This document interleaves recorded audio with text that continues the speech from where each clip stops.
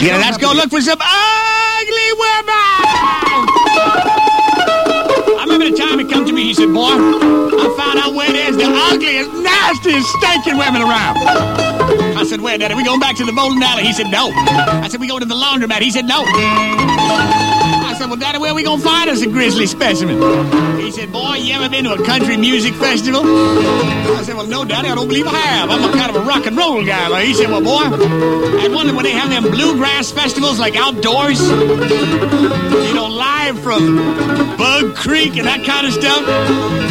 He said, boy, you'll see some of the nastiest women coming to them country music festivals. I mean, women with 8, 9 kids. I mean, women that ain't seen a bar of soap in years. And to match it all, they're outside sweating in the sun watching this thing all weekend long, sleeping on the ground. I mean, the only thing they got under their armpits is hair and sweat. I said, Daddy, you turning me on now. You mean we can get her? He said, yeah, we can get us a woman like that. So we went to the country music festival. We paid out $10 a piece to get into this thing because it was all weekend long. And I looked around, I couldn't believe my eyes. There they were. I mean, ski pants everywhere, leading a whole bunch of gaggly, nasty kids. I said, Daddy, this is like paradise. He said, yeah. He said, look at that, there's Mel Tillis up on the stage. I said, Mel, who? He said, Mel Tillis. Listen, boy, I like that. Oh, he's doing my favorite song. I said, Daddy, pipe down. Pipe down. Everybody want to hear Mel. They don't want to hear you. Hey, baby, let me see your brand new saddle. Daddy said, I'm going up. I said, Daddy, you sit down. Would you? Pretty thing upon my horse. He said, I love this song. Let's get it on real tight. Everybody's going, shh. Daddy's going, hey, Mel. Mel, Molly. I got the horse and she got the saddle. We like to ride side by side. Oh, I got the horse and she got the saddle. Together we're gonna ride, ride, ride. I said, Daddy, get off the stage. Yeah. But he kept on by the river, by the honeysuckle vine.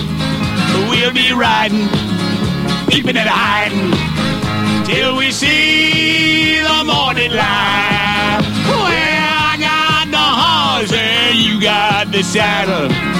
We're gonna ride side by side. Oh, I got the horse and she got the saddle.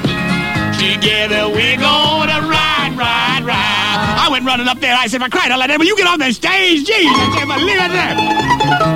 Mel was giving us funny looks. I said, Daddy, we came here to do some hobbling. He said, but that was a hobbling song. I don't want to hear nothing about no horses and saddles. Well, finally we found us one. She was looking at us. We were looking at her. I said, ma'am, I hope you don't mind me being forward like this. But my daddy and I was looking at you, and you're one of the prettiest women we have ever seen in a long time. And she probably had nobody say that to her, and she was very flattered. I said, would you mind going walking with us? Could you leave the kids with your husband and come with us into the bushes? She yelled out, Horace, look after these kids. These men seem to have lost their car keys. I'm going to find them a hanger. So she came with us. Oh, Nelly, I watched it. I watched that massive turd cutter on her. Oh, it looked like two bulldogs fighting under a rug as she walked. Well, on the way to the car, we stopped at this picnic grove. There wasn't nobody around, but there was a table all made up with a long tablecloth. I said, Daddy, that's us. So we dragged her underneath that picnic table. She was ready. She was sitting on go. Daddy said, go ahead, boy, nail that thing. Count up, knock the ball. I said, all right, Daddy, I don't mind if I do. So I started hobbling. I said, I can't feel nothing. Man, would you mind wrapping some skin around that bad boy? How many kids you have anyway? She said 7. I said, Daddy, run back to the truck, get that box of rubber bands we got out there. Mother put some rubber bands around that bad boy. Get some friction on this thing. He said, 10 folks.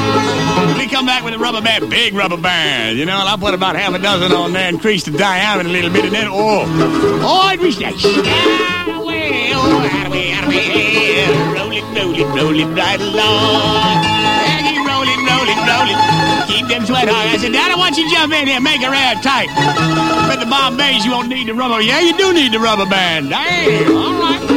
Put some rubber band. There we go. So we had us a time. Oh. Daddy said, you know what I got the urge for? I said, what, Daddy? He said, little gobble the geek. I said, no, Daddy, I don't believe it. I don't believe I could with this specimen here. He said, that's just it, boy.